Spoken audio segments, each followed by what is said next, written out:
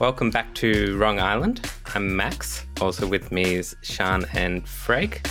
Full team back together again, and with Oscar producing for us. We've got a special Queensland election wrap episode. We're delighted to have Joanna Horton with us. So Joanna Horton is a writer and activist living in Brisbane. She was a campaigner on the Greens party candidate Amy McMahon's successful run for the seat of South Brisbane in the recent election, and gained Twitter infamy for her risque online humour along the way. Her work has appeared in Overland, The Millions and The Toast, among other places. She's one of the regular hosts of the Flood Media podcast, a Brisbane-based radical media organisation. As a long-term Flood listener, I was very excited to have Jo come on and talk to us about what's happened recently with the Queensland election and the Greens' great success. So thanks very much for coming on.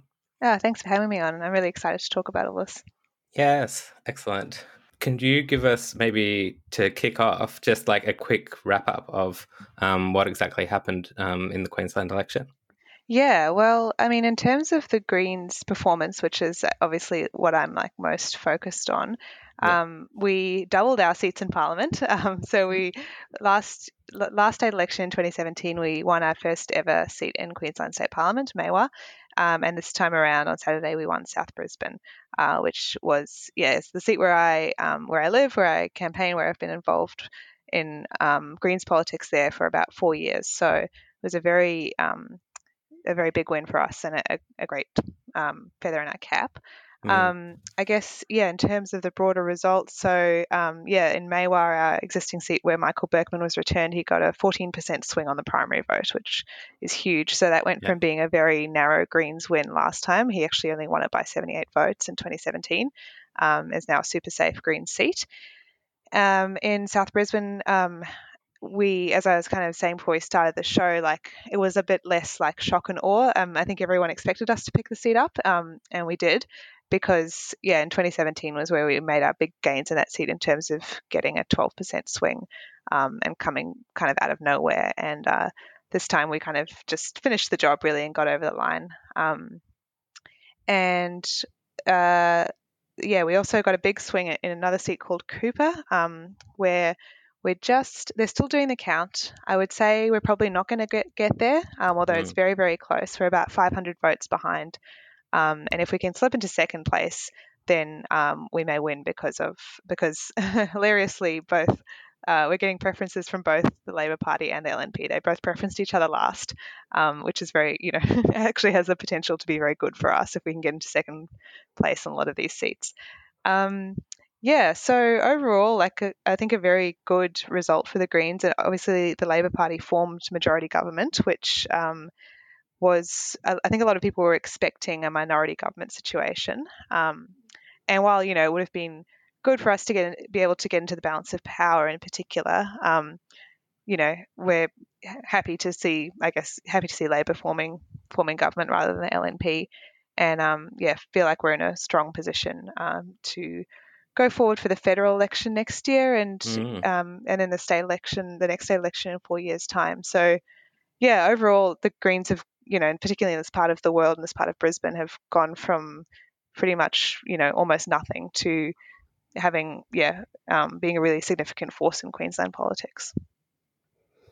Yeah, so Amy McMahon won the seat. Yes. And so what's the count looking like in terms of her primary vote? Just have a look here. So she is on 37.9% of the primary vote right now. So that represents a swing of about 3.6%.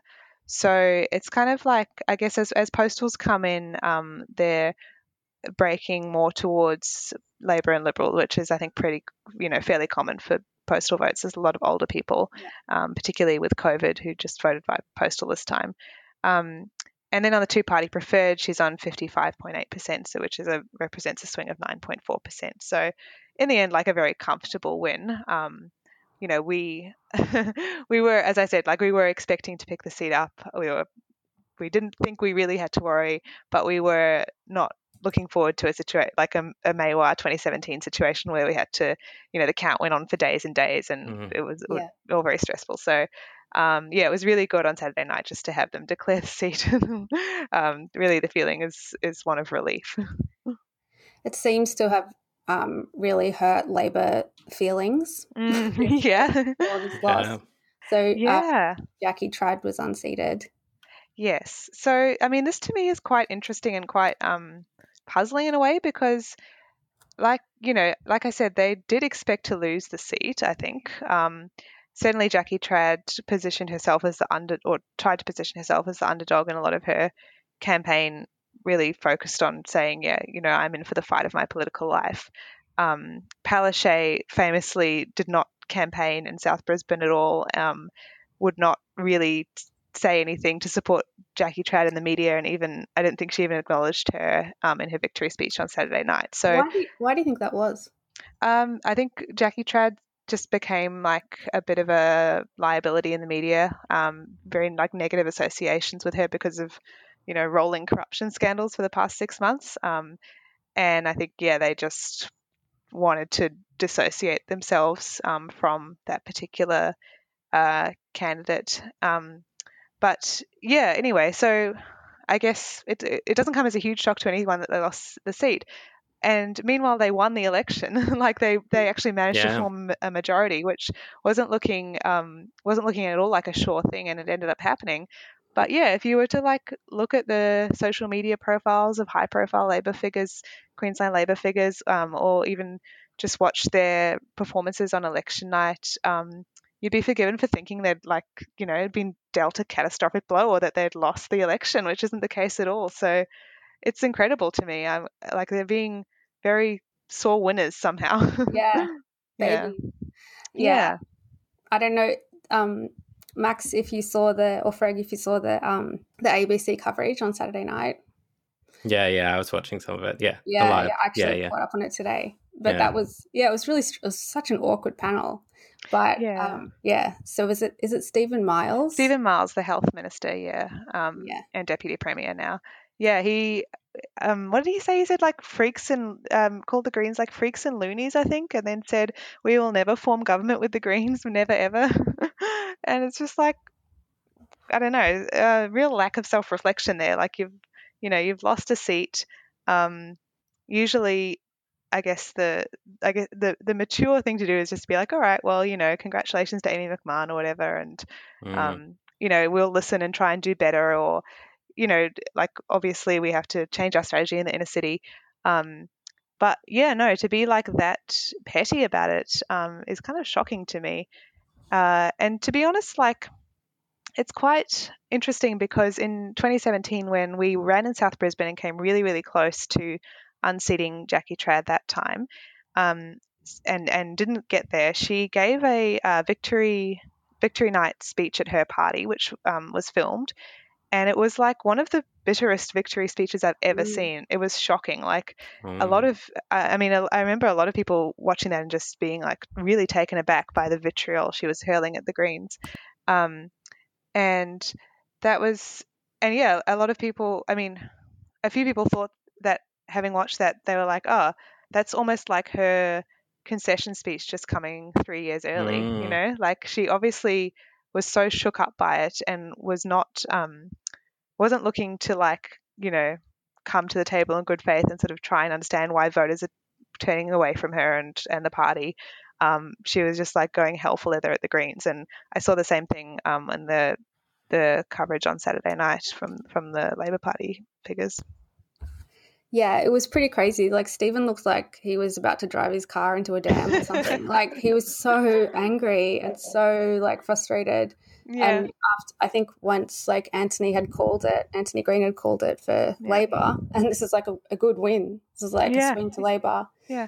And they, the panelists like cut to Stephen. They were like, let's get a response. And he was just like, I can barely talk. I'm, like he was so muted and disappointed, obviously, about Jackie Trad's seat or Jackie Trad's loss, that the ABC panelists were actually confused. They were like, sorry, can we just get a read on your mood? Like, we don't know. Like, aren't you happy? And he was like, Yeah.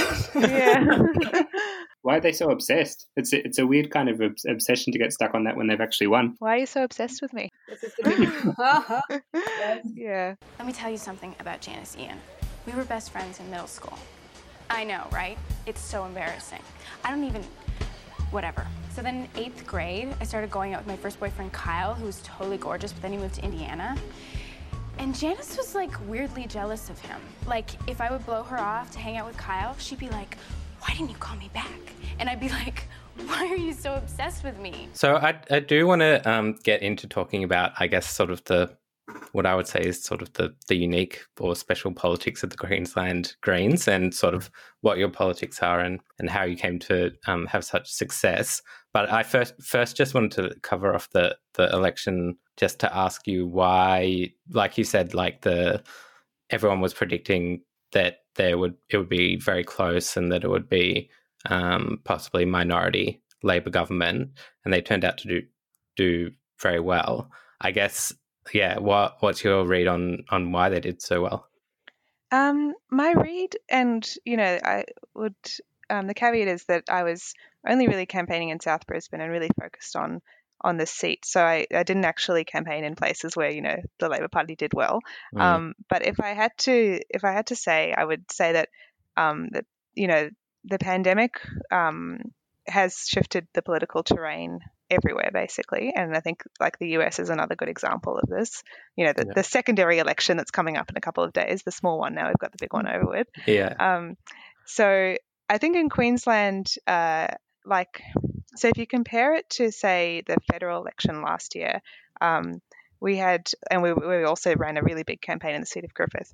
There was such a strong anti-political sentiment among voters, and really like a kind of intense, deep-seated frustration with the status quo and with politicians in general, which I think is probably still there to some extent. But this time around, I didn't feel that as keenly from the voters. Like there was a little bit more of like, I think it manifested more in people saying, I'm not paying attention to politics right now because, I have bigger things on my mind. The pandemic's more important, or it's just like, it's not, it's not the primary thing that I care about or that I'm concerned about.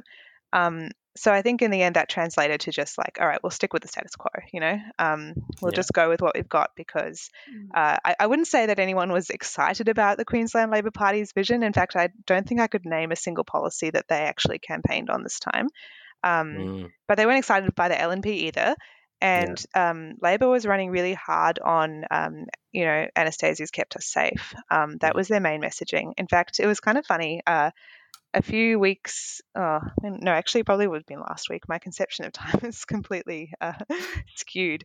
But a few of our campaigners reported that they got polled by a pollster, a market research company, and they were testing lines, like which one of these lines would make you more likely to vote for Jackie Trad. And one was, she is a strong, effective member and we need her to keep the LNP out.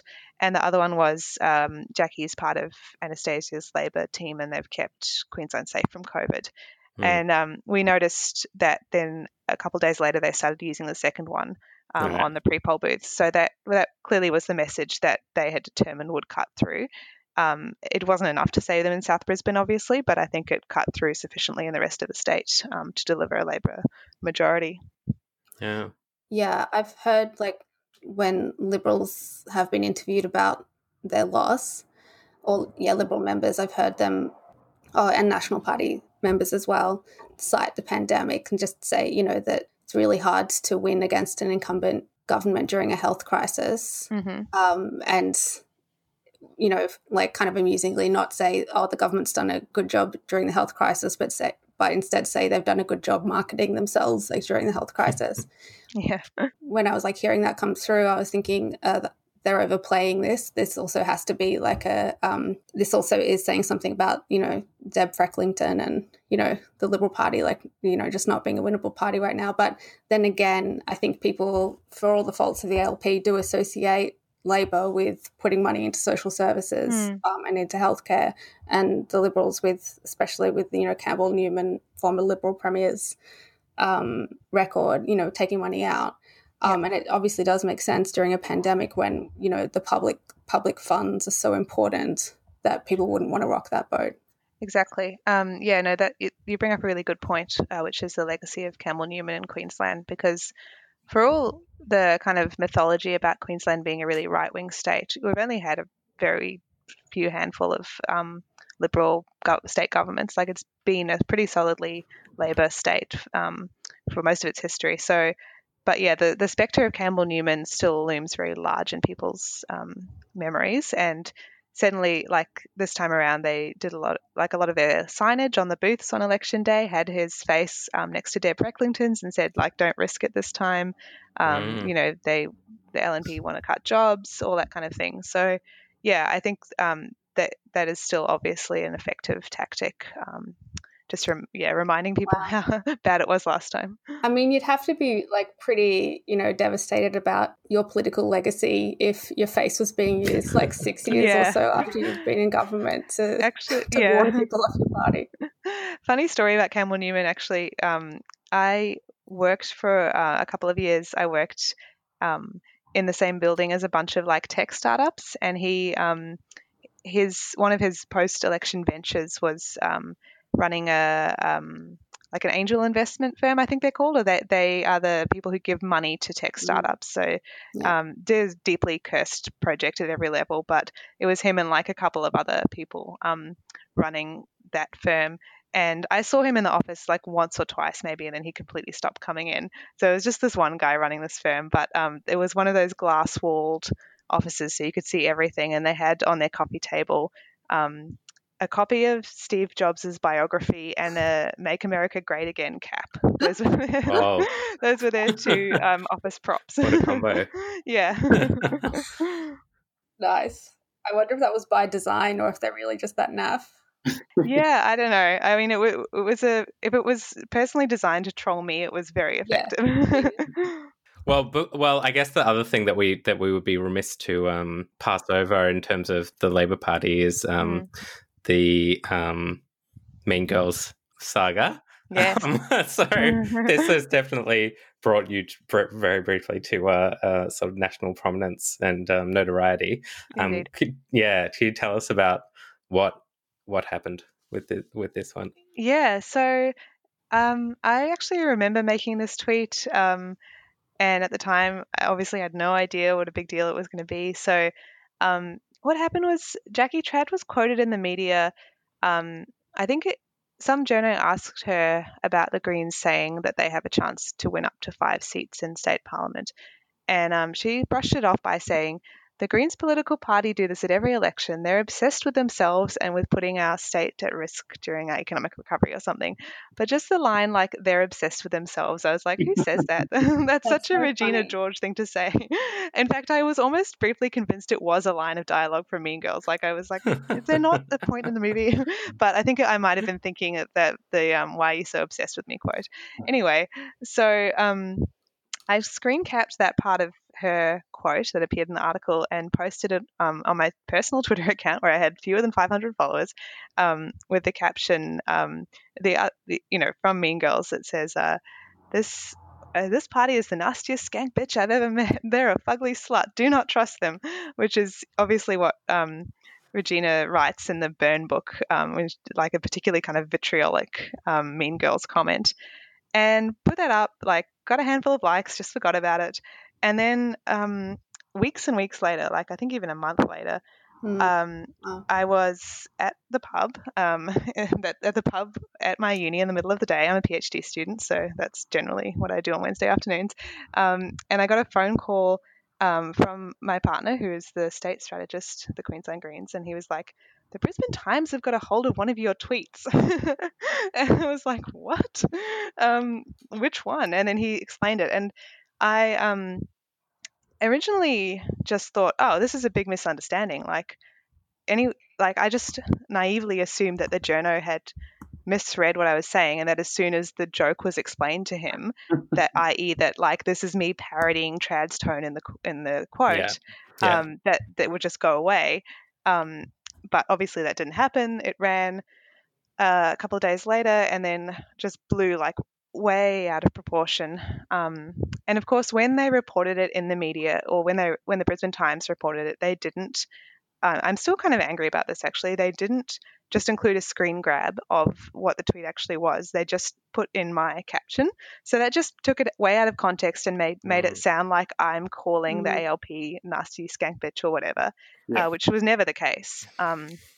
So it was like a bit cheeky the way they reported it, actually. And then of course, like, that was picked up by, by Labor Party pages, and by various Labor or Labor affiliated figures, and it was reported or misreported or strongly implied in some cases that I had called Jackie Trad personally the nastiest skank bitch I've ever met.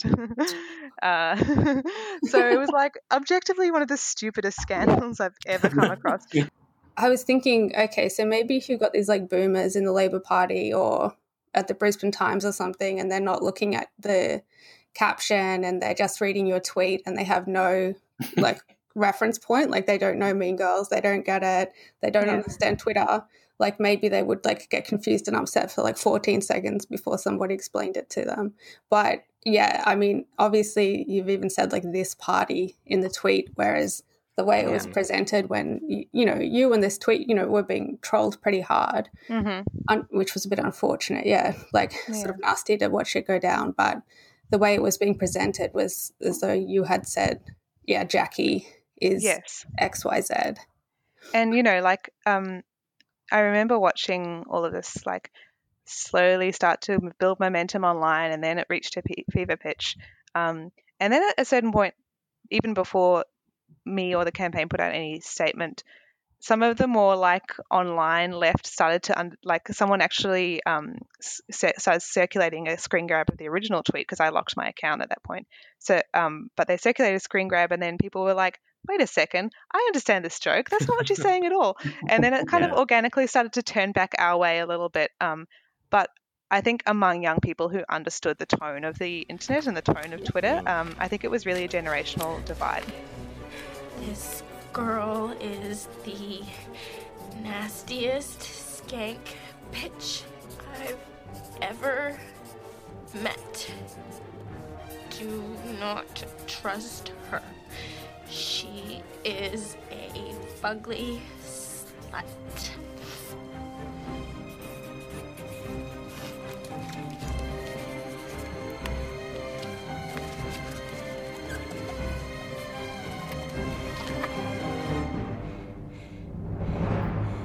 I mean, and I've seen Labor people capitalizing on this online, in terms of saying, the Greens are this, the Greens are that. And I always see other people jump in and say, wrong, don't be disingenuous, don't lie, don't misrepresent. So, I think it's getting the same Labor people who, retweeting Friendly Geordies and loving his Can stuff. we just briefly ask you about what's the deal with Friendly Geordies during this election? I don't know. I wish I knew.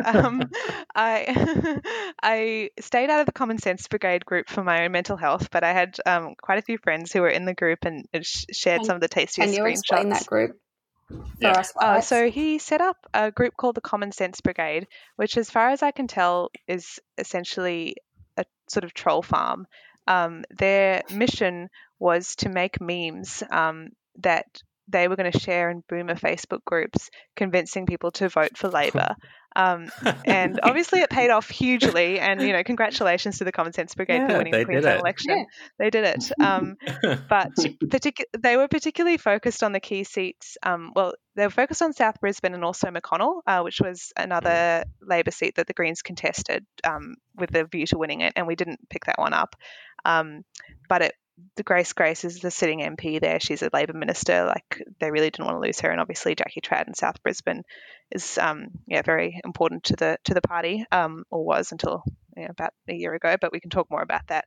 Anyway, they were trying to defend those seats and getting very, very upset with the Greens for daring to run in those seats. It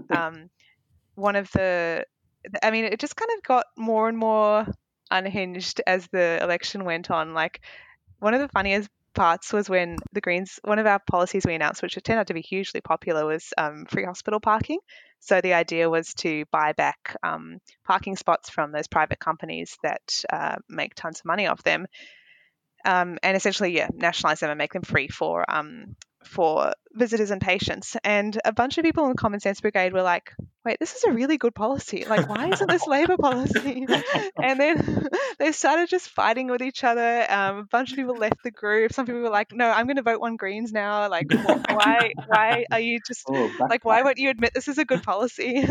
And then the other real high point of that group was when it was like a couple of days before the election day, and they were like, all right, we really have to mobilize our forces now and start doing some serious meme warfare. So I think we should print out some of our memes and go around letterboxing them.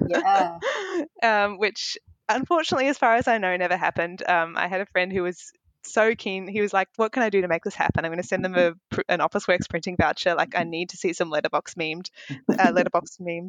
But yeah, didn't That's happen. very cringe. That's very cringe. Memes are over. Over. And the memes they made were not good either. Like, I'm not going to try and give you a verbal representation of the memes on a podcast, but I would recommend, if you can, I'm sure there are screenshots of them floating around online. That's basically the idea of the Common Sense Brigade. And so was Friendly Jordies. So he set up that group, and he was, I guess the unofficial, probably actually official leader. It's sort of like, it's unclear what Friendly Jordies' relationship is to the Labor Party. As far as I know, there's no evidence that he's being paid by them, but there are certainly questions around his relationship with them, given that he campaigns pretty hard for them and makes a lot of videos promoting them. Hangs out with Kevin Rudd. Yeah, that's right. Oh man, I forgot about that. So many cooked things happened in the last week. Like, my brain's kind of glossing over some of those. I don't know. I have no evidence for this at all, but I just feel like there are, hacks on the right of the party who are just feeding him like their personal vendettas and information, on his phone all the time, and he's just channeling it into his media, and perhaps half the time he doesn't even understand why he hates who he hates or something. That's just a hunch. Look, I mean, it's certainly been an interesting journey for him, because I remember when he first became a thing, making kind of funny YouTube videos around 2012, 2013, and he wasn't affiliated with the Labor Party. He was just like a comedian. And I remember finding them pretty funny at the time, although I was also involved with student politics then, so arguably that wasn't the highest point in my political journey either. But he was, and they were like anti-Liberal government, definitely anti-LNP. But then at some point, his relationship with the Labor Party shifted to a much, much closer one. I mean, I think he's made a video about like the Greens, why did the Greens vote down the ETS or something like that, which only true believers care about. So that other line of attack that Chan mentioned about like the Greens being a middle class party, and that they're somehow that they're the only working class party out there. It sort of brings up an interesting question, I think, about the Queensland Greens politics, because from my angle, or our angle in Victoria, it certainly seems like this is a bit of a distinguishing feature of the Queensland Greens, maybe compared to other Greens parties or Greens politics around the country, in that you actually do have a class politics and particular way of expressing that. So, I wonder if you could. I do think that is a bit of a strong distinguishing feature, and maybe part of the reason why you've been so successful. Maybe you could tell us a bit about that. Yeah, definitely. Well, I think you've summed it up in that. I guess through our politics, we do try and have a strong class consciousness, and have made a sort of almost, I would say, a deliberate decision to move away from talking about the environment. Because, to be honest, like, everyone knows that the Greens stand for the environment. Like, we've got the environment vote wrapped up, and I think, at the end of the day, like, if we want to make gains electorally, if we want to win seats, we have to talk to the probably 95% of people for whom the environment is not their biggest issue. So I would say, a lot of the members identify with some kind of. No, I'm not. I'm not going to actually speak for the ideology of other members, but certainly I would identify with the Democratic Socialist position. But our platform for this election has been pretty straightforward: tax and spend social democracy. So we're, taxing big mining companies in Queensland in particular. That's a particularly sensitive issue because we've had a mining boom for the last, well, it's sort of dying off now, but the last 10 or 20 years, we've seen, I think, $480 billion of resources exported from Queensland, and the royalty rate is only 7%. So it's like a lot of money that we've missed out on as a state. So the Queensland Greens stand for increasing royalties on mining corporations and taxes on big banks and property developers were the three that we talked about. And I think the three that a lot of people would identify those as kind of ruling class institutions. And using that money to fund essential, well, not even essential, just like proper public services, the services we all need to live a good life. So kind of messaging in the federal election, particularly, we talked a lot about living a good life, about this almost kind of utopian ideal of we only live once, so why shouldn't we have free public transport? Why shouldn't we be talking about a shorter work week? So in a way, like quite big ideas, like going beyond that kind of basic social democracy to talk more philosophically almost about those things.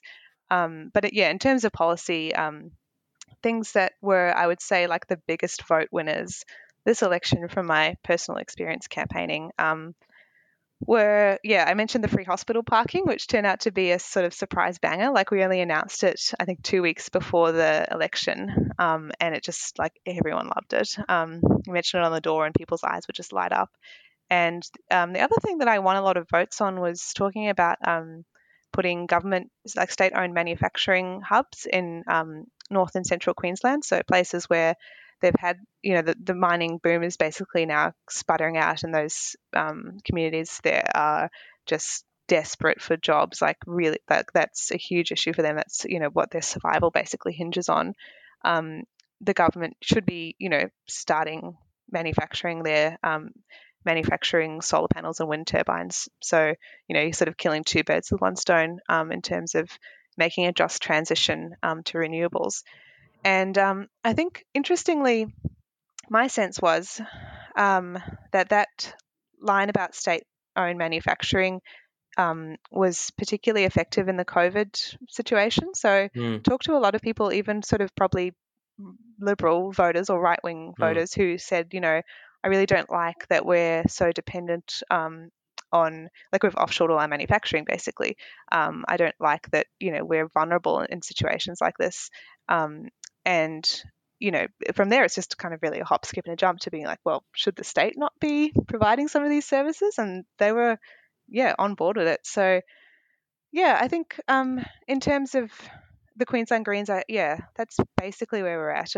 Ever since we kind of started talking about these issues, we've seen our votes grow and grow. So I think it is a very effective strategy. And just in terms of reaching new voters, like I think that's the way to go. What would you say were like the central platforms of Amy McMahon's campaign specifically? Yeah, I mean, that's an interesting one because, like, I think in the electorate of South Brisbane, the issue that comes up over and over again is overdevelopment. So it's an inner city seat, and property development has been able to just go crazy in the last 5 to 10 years, particularly in places like West End, but even where I live in Woolloongabba, there's must be almost 25 or 30 stories. A tower's gone up like down the end of the road, and tons more of similar heights are just kind of popping up in what used to be a very quiet residential area with mostly kind of single-story family housing. So overdevelopment is huge, and it's not just the fact that people don't like the towers or their NIMBYs or whatever. It's also that the infrastructure of the area can't keep pace with all the new residents. So you're kind of having a huge influx of tens of thousands of new residents, and then no commensurate improvement in public transport, or setting aside more green space.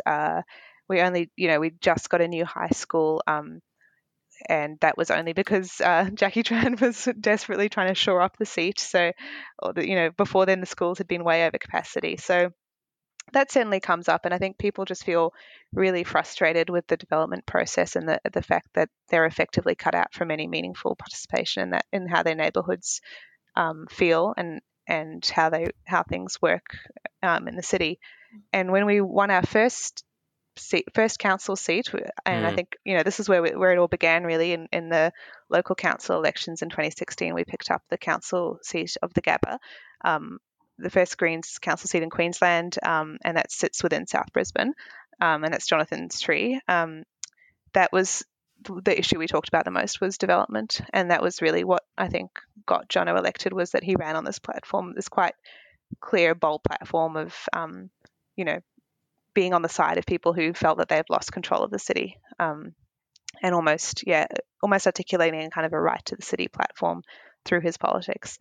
And then the other thing we talked about a lot is corporate donations. So the Labor Party have now, after I think it would have been the last state election, after immense pressure and feeling the heat from the Greens, they stopped taking donations from property developers.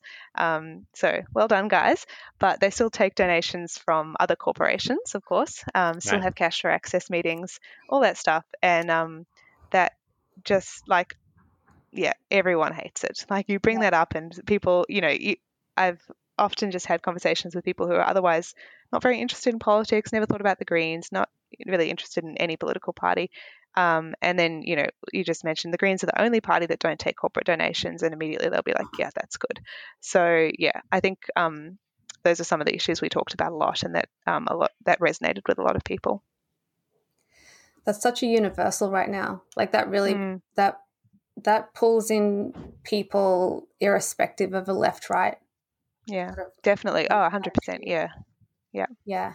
And it's just like, I think it really, that's one of the things that really frustrated the Labor Party, and certainly my experience of being on like voting booths with Labor campaigners, they get really frustrated at that because they just can't really counter it.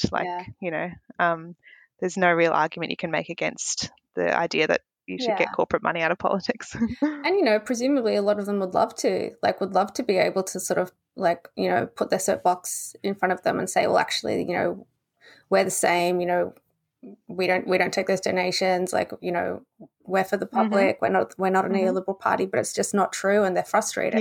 You're coming up against the hard truth. Rather than saying okay, guys, how are we going to deal with neoliberalism? Seriously, we need to talk. It's just easier to say fuck the Greens. So the line they try to use, which I've never seen really work, is the Greens took money from Duncan Turpie. So Duncan Turpie so he's this eccentric guy. I think he ran or used to run What If, the travel company. But he made millions and millions of dollars basically by counting cards at a casino. So their line is like, Duncan Turpie, they take money from a big gambler. And it just doesn't make sense on so many levels. Like, he made his money by essentially beating casinos at their own game. And B, like, if you're looking for, if he's like trying to influence the Greens to some kind of like pro gambling agenda, I'm yet to see the evidence of it in our platform. In fact, we're incredibly anti-casino and anti-pokey the whole way through. So it's a very bad strategy if that is indeed what Duncan is up to. Yeah, those poor casinos is not really a winner. Yeah. The other thing that you've written about, actually, for a great essay in Overland, was about door knocking. And I guess, sort of more that methodology of of having conversations with people. I wondered if you could tell us a bit about your experience doing that door knocking campaigning and how that fits into the Greens, Queensland Greens. Honestly, I could talk about this all day, so I'll try and sort of keep it briefish. But door knocking for me has been the most important part of my political education and my kind of evolution as a political subject. So I never thought that I could door knock. Like naturally, well, by nature, I'm a fairly introverted person. Don't love talking to strangers. And so when the Greens started, when we were running this campaign for council in 2016 for Jonathan's 3 seat of the Gabba, as my boyfriend Max was the campaign manager, so I said, I'll go to one door knock as a birthday present for you. And so I went along, and I was just so surprised by how much easier it was than I thought it was going to be. How people were like perfectly happy to have a chat, didn't consider it really an intrusion that you were there. So I was like, all right, well, maybe I'll go back. And 4 years later, I've been to a truly insane number of door knocks. And the reason I find it so refreshing and so important, well, is a few reasons, but I guess it's very easy as leftists to be stuck in your bubble. Like, in fact, it's almost inevitable, especially if you're an online leftist. And you can really, like, before I went door knocking, I had some, very, I would say, incorrect ideas about like how voters thought, what they cared about, what types of people voted for which party, and all of that turned out to be almost completely wrong. And you could really only get that understanding by going out and doing it. And I just think, like, if we're serious about building a mass movement, if we're serious about even kind of going beyond, like, I would certainly want to see the Greens going beyond what they are now, in terms of not being just a political party, but being something closer to a genuine working class movement, then that involves going out and talking to people who you don't know.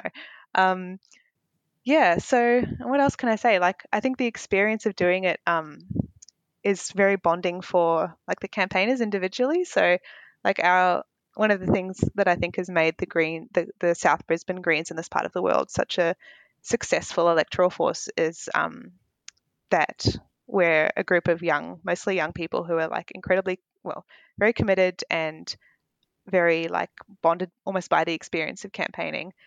And it's kind of hard to describe the kind of the affective nature of being part of a big door knocking campaign, and like what it feels like when you come back from the door knock and everyone tells their stories and debriefs. And just like the feeling of organizing with other people to do something bigger than yourself is very, very powerful. And I think it definitely changes like even how you experience your city. Like I walk around all the time and think, oh yeah, I door knock this street and this is what happened here, or oh, this is a street that floods all the time and they always get, or they can never find parking on this street. So it really like puts you in touch with the community in a much more real way than I think you would get if you were just kind of, I don't know, how else do people campaign? Just making social media posts or whatever. Yeah. I'm in Melbourne, we're just starting to emerge from this lockdown, and this is sort of, by the by, but something that I've noticed just being at home all the time in a place where I've lived for years is that I do know the neighbours now. Like we've been knocking on each other's doors saying, do you guys need this? Do you guys want this? I've had like old folks come over and give me plants from their garden when I'm gardening, just because I've become familiar to them. So it took me like 4 or 5 years of living in this place to feel like I actually like lived in this, like, in this area of my street. And yeah, it makes a difference to how you experience being around. That's a really different way to get there, obviously. Yeah. And I think honestly, a fair chunk of door knocking is kind of almost social work for, people who are older, people who are lonely. We've all kind of been invited in and been given little presents or been given like snacks or cake or water or whatever. So yeah, it's just quite a lovely kind of community experience as well. And just, and talking to people about, like, so few people have ever had someone come to their door and say, what do you care about? What are the issues that matter to you? So I think I should clarify as well that when we're door knocking, we're not going in with the agenda of kind of lecturing people about what like, here are some Greens policies, I'm going to read them to you, and then you're going to tell me you're going to vote for us or whatever. In fact, I think one of the misconceptions about door knocking is that you have to know a lot about Greens policy to do it, and you absolutely don't. Like, you really, really don't. It's 80% just listening to people tell you what they care about, what they're worried about, what makes them angry or concerned about the future. So it's definitely like, it's in no way what I expected, but it's turned out to be something that's been really valuable for me on a personal level, but obviously also an extremely effective electoral strategy. And I'm very glad we were able to keep doing it in Queensland, because with COVID, we initially, in around sort of May, June, July, we thought, oh shit, we're not going to be able to door knock. Like, we're going to have to switch our entire campaign to phone banking. So we did do that for a few months. Like, we only had phone conversations, and those were like fairly effective too, but it wasn't quite the same, and certainly the hit rate was a lot lower. Like, I think for all the calls we made, only about 10% of them turned out to be like proper conversations, because the barrier to opting out is so much lower. You can just hang up the phone, whereas if you're at someone's door, then usually they'll just hear you out at least. So yeah, that was, if we hadn't been able to door knock, that would have been very bad. As someone who's not in the Greens, I do, but I have a different experience of Greens politics in Melbourne to what the sort of political picture that you're painting of Brisbane, and I suspect that it's that the Greens are more sort of have more of a socialist or industrial focus in Sydney as well, perhaps than in Melbourne. Yeah, I guess I'm wondering what's if you're a part of this conversation, what is the kind of the national conversation amongst the Greens in terms of where the party goes from here? Like, how do the Greens cohere this project, and are you guys trying to bring the party more broadly over to like a social democratic perspective? I think so. I mean, I can't really speak for what's like the conversation at a national level, just because I'm not involved at that level. But I would say that, I would hope that the huge electoral strides we've made in Queensland over the past few years are a bit of a indication that this kind of politics is successful. And I think particularly when the Greens in Melbourne kind of failed to pick up another federal seat, despite being really close in a bunch of seats, like that maybe is an indication that the Queensland model is effective.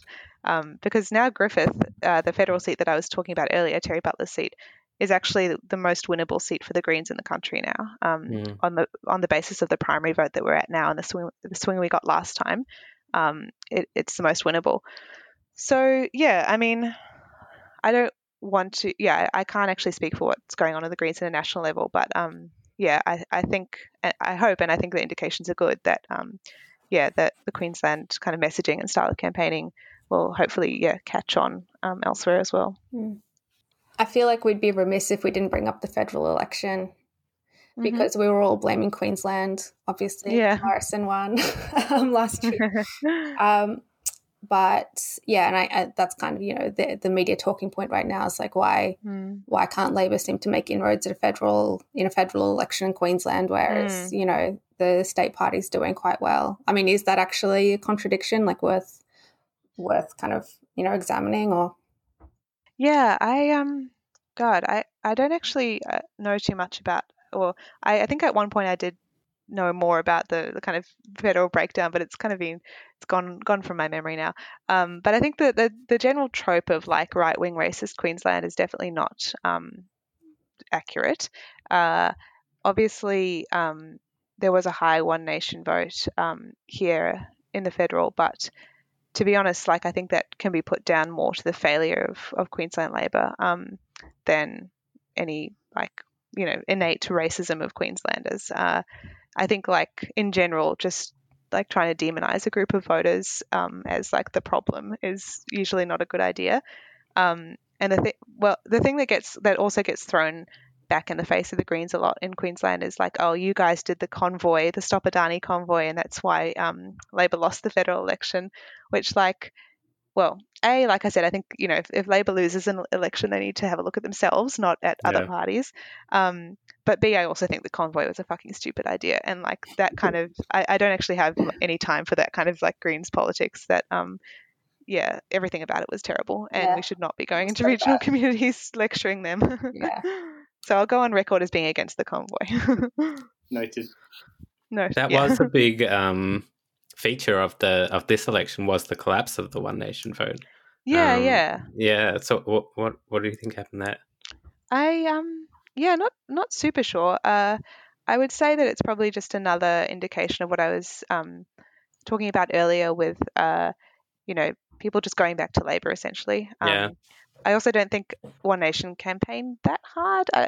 I was only really ever in South Brisbane, but certainly never. The sense I got was that they weren't running as hard as they have in previous elections. And yeah, in the end, like their vote relies on that sort of anti-politics sentiment, which just wasn't that strong this time around. I think largely because of the pandemic stuff. An interesting little nugget though about One Nation and One Nation voters is that we, by which I mean the Greens, in this part of the world, we pick up like a fair number of their votes. So in Griffith in the federal election last time, if you look at the swing we got, actually only a small percentage of it came off Labor. Most of it came off right-wing minor parties. Oh, really? I didn't know that. Yeah. It's quite interesting. And certainly, like my experience door knocking absolutely bore that out. Because Griffith is obviously a bigger seat than South Brisbane. It goes kind of further out into the outer suburbs, where there is a surprising number of people who are voting for Pauline or voting for Clive. But yeah, they were, those voters are actually the easiest to swing because they already hate politics. They already hate the two major parties. They hate the status quo. Really, the only reason they're not voting Greens is because no one's ever come and offered them a good alternative from the Greens.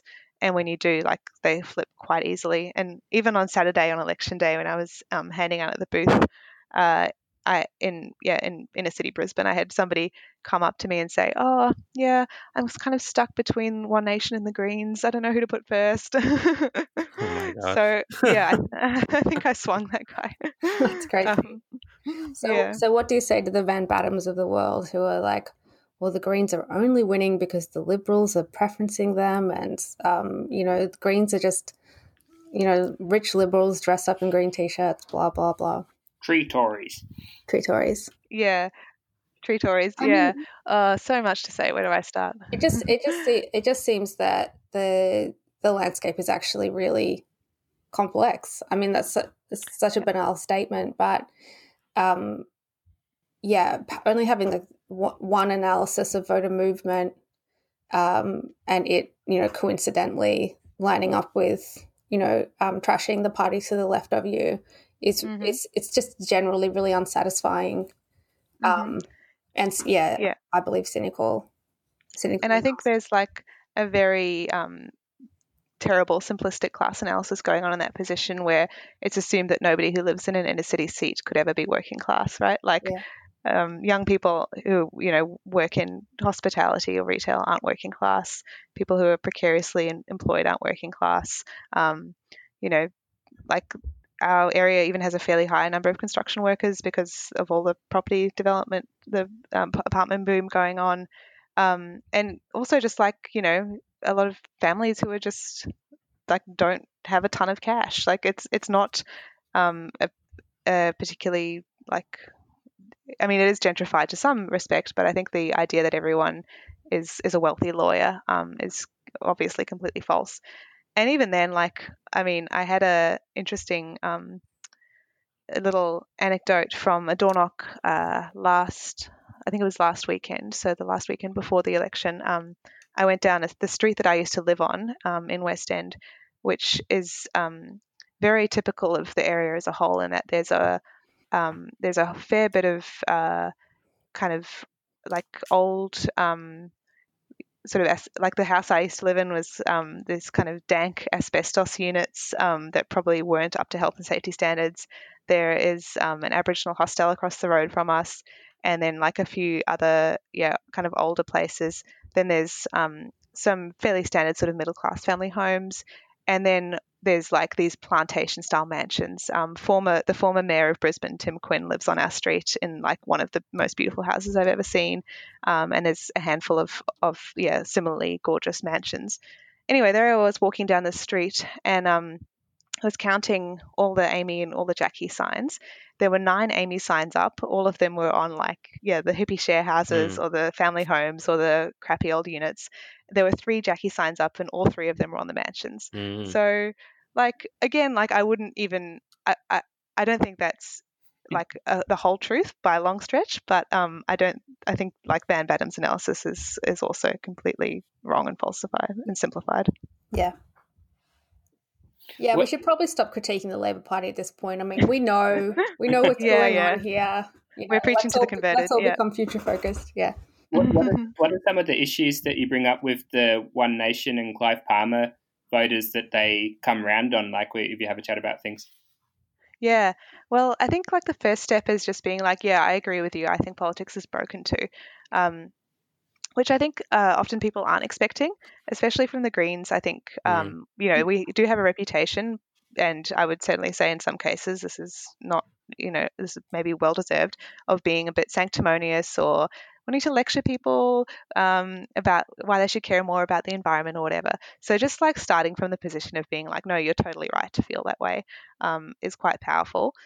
And then I guess just talking more about why the Greens aren't, or why, we think Amy in this case is not part of that political system, like she's not part of the establishment. And the link we often end up making is the corporate donations link again. Like just not taking that money is like such a good fundamental first step. And some of the things that sometimes back that up with is, if Amy gets elected, she's going to have to, like, she can't rely on tons of cash from corporate donors. Like, she's actually going to have to be hardworking if she wants to win the seat again. And people often do see the logic in that as well. And then, I guess just talking like Amy's background herself, she's not a lawyer, which is a good first step. And personally, I think the Greens should be trying to run more candidates who aren't lawyers. And she's never she's never really been involved with politics. She's actually just a normal person who rents a room in a share house, so many other people in this electorate. So, just I guess trying to position ourselves as being on their side, and then also talking a little more, I guess, coming back to that tax and spend message. The Greens are the only party who don't take corporate donations, and because we don't take that money, we are in the position to take the fight up to big banks and mining corporations in Parliament. Like the Labor Party and the Liberal Party are never going to really stand up for you against these big companies because they take money from them, and that's simple as that. And people just can immediately see the sort of material sense of that argument. Mm. And someone might flip around from Clive Palmer on that basis. I reckon, I mean, yeah. Looks like everyone flipped away from Clive this time. Yeah, poor Clive he really did terribly this time. Didn't do so well at all. No. Yeah. Well, I think it's again that thing of sort of what are your options? Like the fact that Australia has compulsory voting does change the landscape quite a lot, and I think that does benefit. Our campaign model, which is based on going and talking to people and basically having one-on-one conversations with them. And then when they go in to vote or they're making up their mind, they remember that conversation. And because they've got to vote for someone, like a lot of people may as well, they're just like, yeah, well, that person from the Greens did come and talk to me and I did agree with what they were saying. Okay, I'll do it. Like, I don't know. I'm obviously hypothesizing here. I don't actually know the thought process of the undecided voter, but it does seem to pay off when you look at the electoral results. I think it's just about being offered an alternative. The Greens, historically haven't really put the effort into being that alternative for right-wing minor party voters. But it, when you do, it does pay off.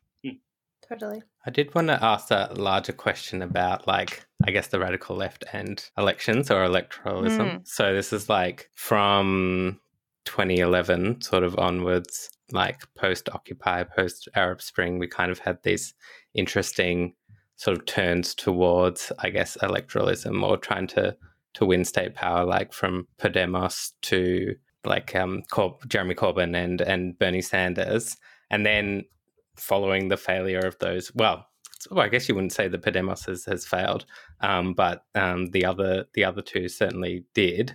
People on the radical left have sort of said, oh, well, we should never have been sullied ourselves with electoral politics at all. It just shows you, that, we need to keep to a purely more insurrectionary strategy or something like that. Yeah. But I guess when people might question what maybe the conservatizing sort of effects or the failures of that brand of politics, what would you say in response?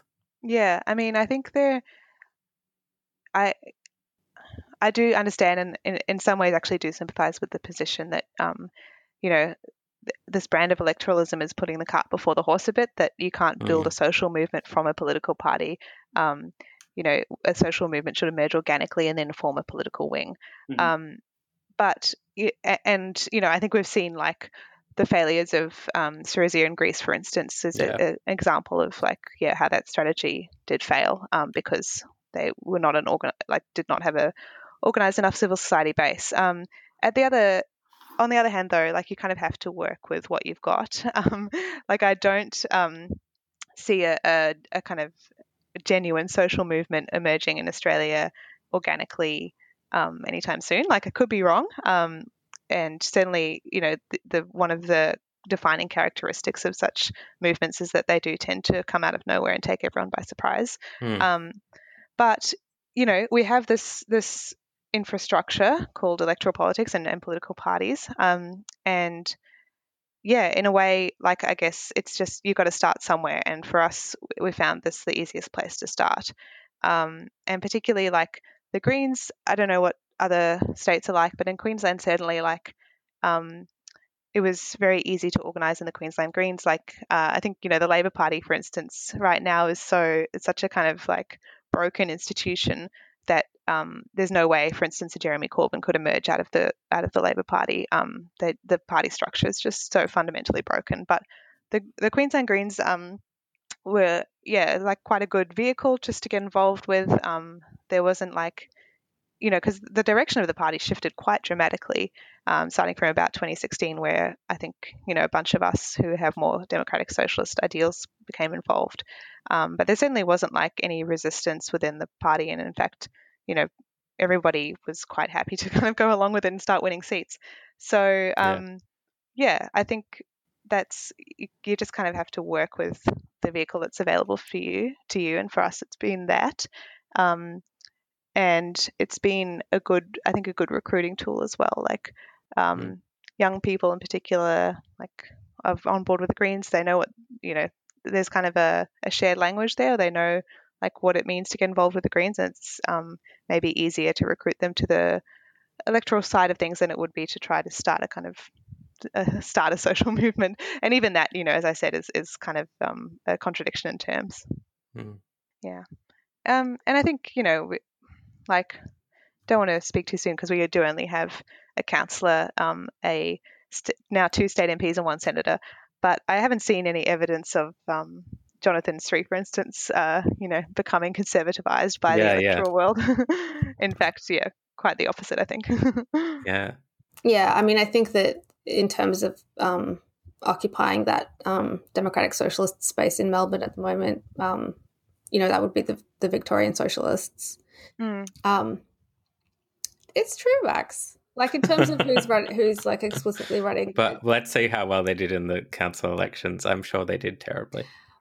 Okay, well, that's, besides the point. I'm just saying that, in terms of who's out, explicitly running on, similar politics, and, whether you think that they're doing it well or not, I would say it's the Victorian Socialists. Obviously, the Greens are also running, left campaigns, but it's just a different landscape. And I guess what I'm saying is that, just to be magnanimous and zoom out from the picture momentarily, I think the most important work is that door knocking and those conversations that Joe, you've been talking about, because I think that for what it's worth, my analysis is that, in terms of the political split, emerging along, feeling inside or outside of society, feeling like you relate to the powerful and the well-heeled, or you don't, feeling like anti-elitism either appeals to you or it doesn't. And, you might be left, you might be right, but the general experience is that neoliberalism is exhausting everybody. And you might find, different forces or people to resent or hate or challenge or whatever within that landscape.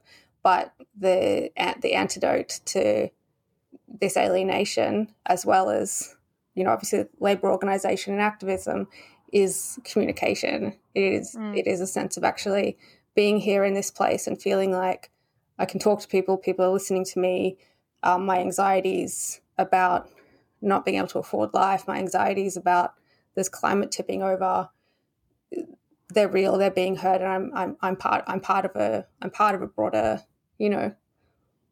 populace that has a voice in what's going on. Like, that's what people are not experiencing. And I think that whichever force is able to cut through on that and cut through in a genuine way with good politics and good outcomes in mind is something that, all of us need to be behind.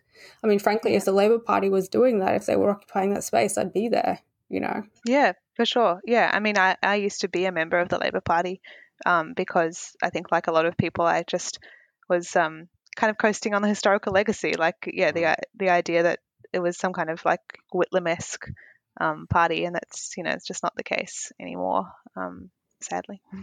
But yeah, I think one lesson that has certainly come out of the Queensland state election is, if the Labor Party continues moving to the right, like, they essentially cannot take those left-wing progressive seats for granted anymore. Like, the Greens will come along and scoop them up. So they can't be, they can't be all things to all people. You've got to pick a side. And personally, I think they'll just pick the right. And there's certainly been no indication that they're going to not do that. But, like, that just leaves space for the Greens to become the social democratic party in Australian politics. And that's sorely needed. So I'm glad. Just about you mentioned that you don't really talk about the environment with people. Yeah. But I do wanted to ask, I guess, a bit about the sort of how the climate politics play out, because that does seem to me to be where the Greens would pick up voters from the Labor Party is and that seems to me to be one of the major differentiators, I suppose, is around that continued support for mining and and now support for gas and failure to set a 2030 target, and that surely there's a lot of pissed off Labor supporters or would-be Labor supporters around those sorts of issues. There definitely are. And I think in 2017, when Adani was more of a thing, we did pick up a fair chunk of those. I remember I scrutineered the count at the booth that I handed out on election day in 2017, and there was a ballot that had voted one for the Greens, and the person had written on it, "Sorry, Jackie, Adani." So certainly a good chunk of people who do care about the climate, like Adani summed up for them the last straw in why they could no longer vote for the Labor Party.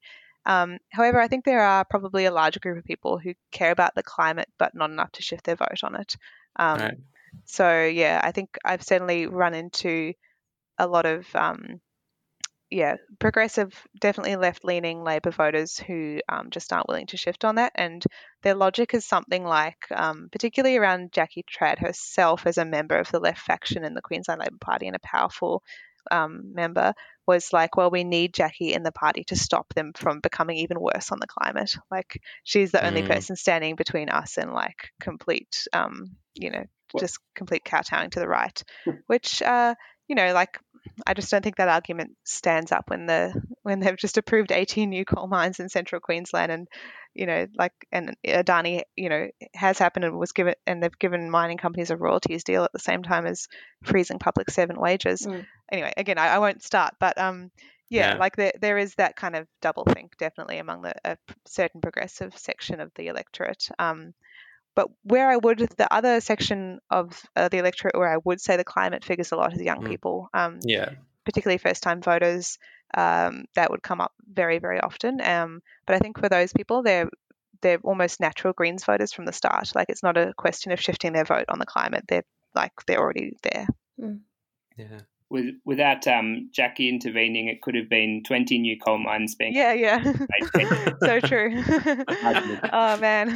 I had the most frustrating conversation. I think it was the last voter calling session we did before the election, and I came across somebody who was like, look, if the Greens weren't a chance to win this seat, I would be voting one Greens, but because they are, I'm going to vote one Labor because I need Jackie in there, making sure they don't become really right-wing. And we went on for this was a 25-minute conversation where I was like, look, it's not a question of what if the left gets into power in the Queensland Labor Party. The left faction has controlled the Queensland Labor Party for quite a number of years now. They've had plenty of chances and they it never pays off. Yeah. Anyway, certain people's reaction, like I've been enjoying picturing certain people's reactions to the result, and that the person I had the conversation with, I was like, all right, well, I guess we'll see who's more progressive now. Zooming out to the international level, we had that discussion just then about how Bernie Sanders and Corbyn have fallen through in the US and the UK, and Podemos is in power, but in a secondary function in the Spanish government. Then elsewhere, we've had things swinging in other directions. We've had Ardern getting back in New Zealand, whatever you interpret from that. Bolivia, left-wing getting back in after a coup last year, and then the plebiscite being passed in Chile to remove the Pinochet-era constitution. And then we go to the US, and we don't know what's going to happen there next. But, most likely Biden, potentially, but potentially Trump gets in. So we were thinking it would be good if you could give us, because the podcast will come out in the days around the election, and we don't know what the election result is at this point, if you could give us 3 different takes as if it was the day after election day. If you give us a take of from it being based on a Biden win, a Trump win, and an uncertain result where maybe there's going to be some kind of constitutional coup thing going on or something like that. So if you just give us a little sound bite for each one of your interpretation of the situation. What Frank just said will be in the podcast, by the way. If we keep this segment. So I can't just say I always knew this was going to happen, and I'm glad to see my opinion vindicated for every one of them.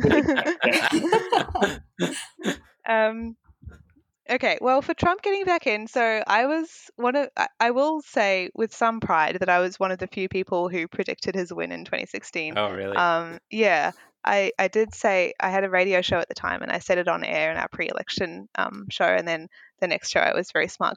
So I guess I wouldn't, if he gets back in, I wouldn't underestimate I guess the power that his particular brand of populism still has in the US. Right, far right populism is obviously a political force. So I don't think that's news to anybody. But B, I guess, again, it's the turnout question, which we don't have to deal with in Australia, and it really changes the landscape. So I think, people just being incredibly unexcited about Biden and not turning out to vote for him would be the factor I see in contributing to his loss, if that were to happen. If we go to Biden win, I don't know if there's anything really interesting to say about it. It's what everyone's predicting, but it's kind of annoying because last year a bunch of friends and I all had a bet where essentially my position was that nobody except Bernie could beat Trump, and it looks like I'm probably about to be proven incorrect on that one. But I would say, again, the pandemic changes everything, and the handling of the COVID crisis by Trump's administration has been so shockingly bad that I really think it just throws everything off. So Bernie would have won if not for COVID. So I stand by that take. And then uncertain result. I don't know. We're going to have to wait and see. So interestingly, I'm a US citizen by birth.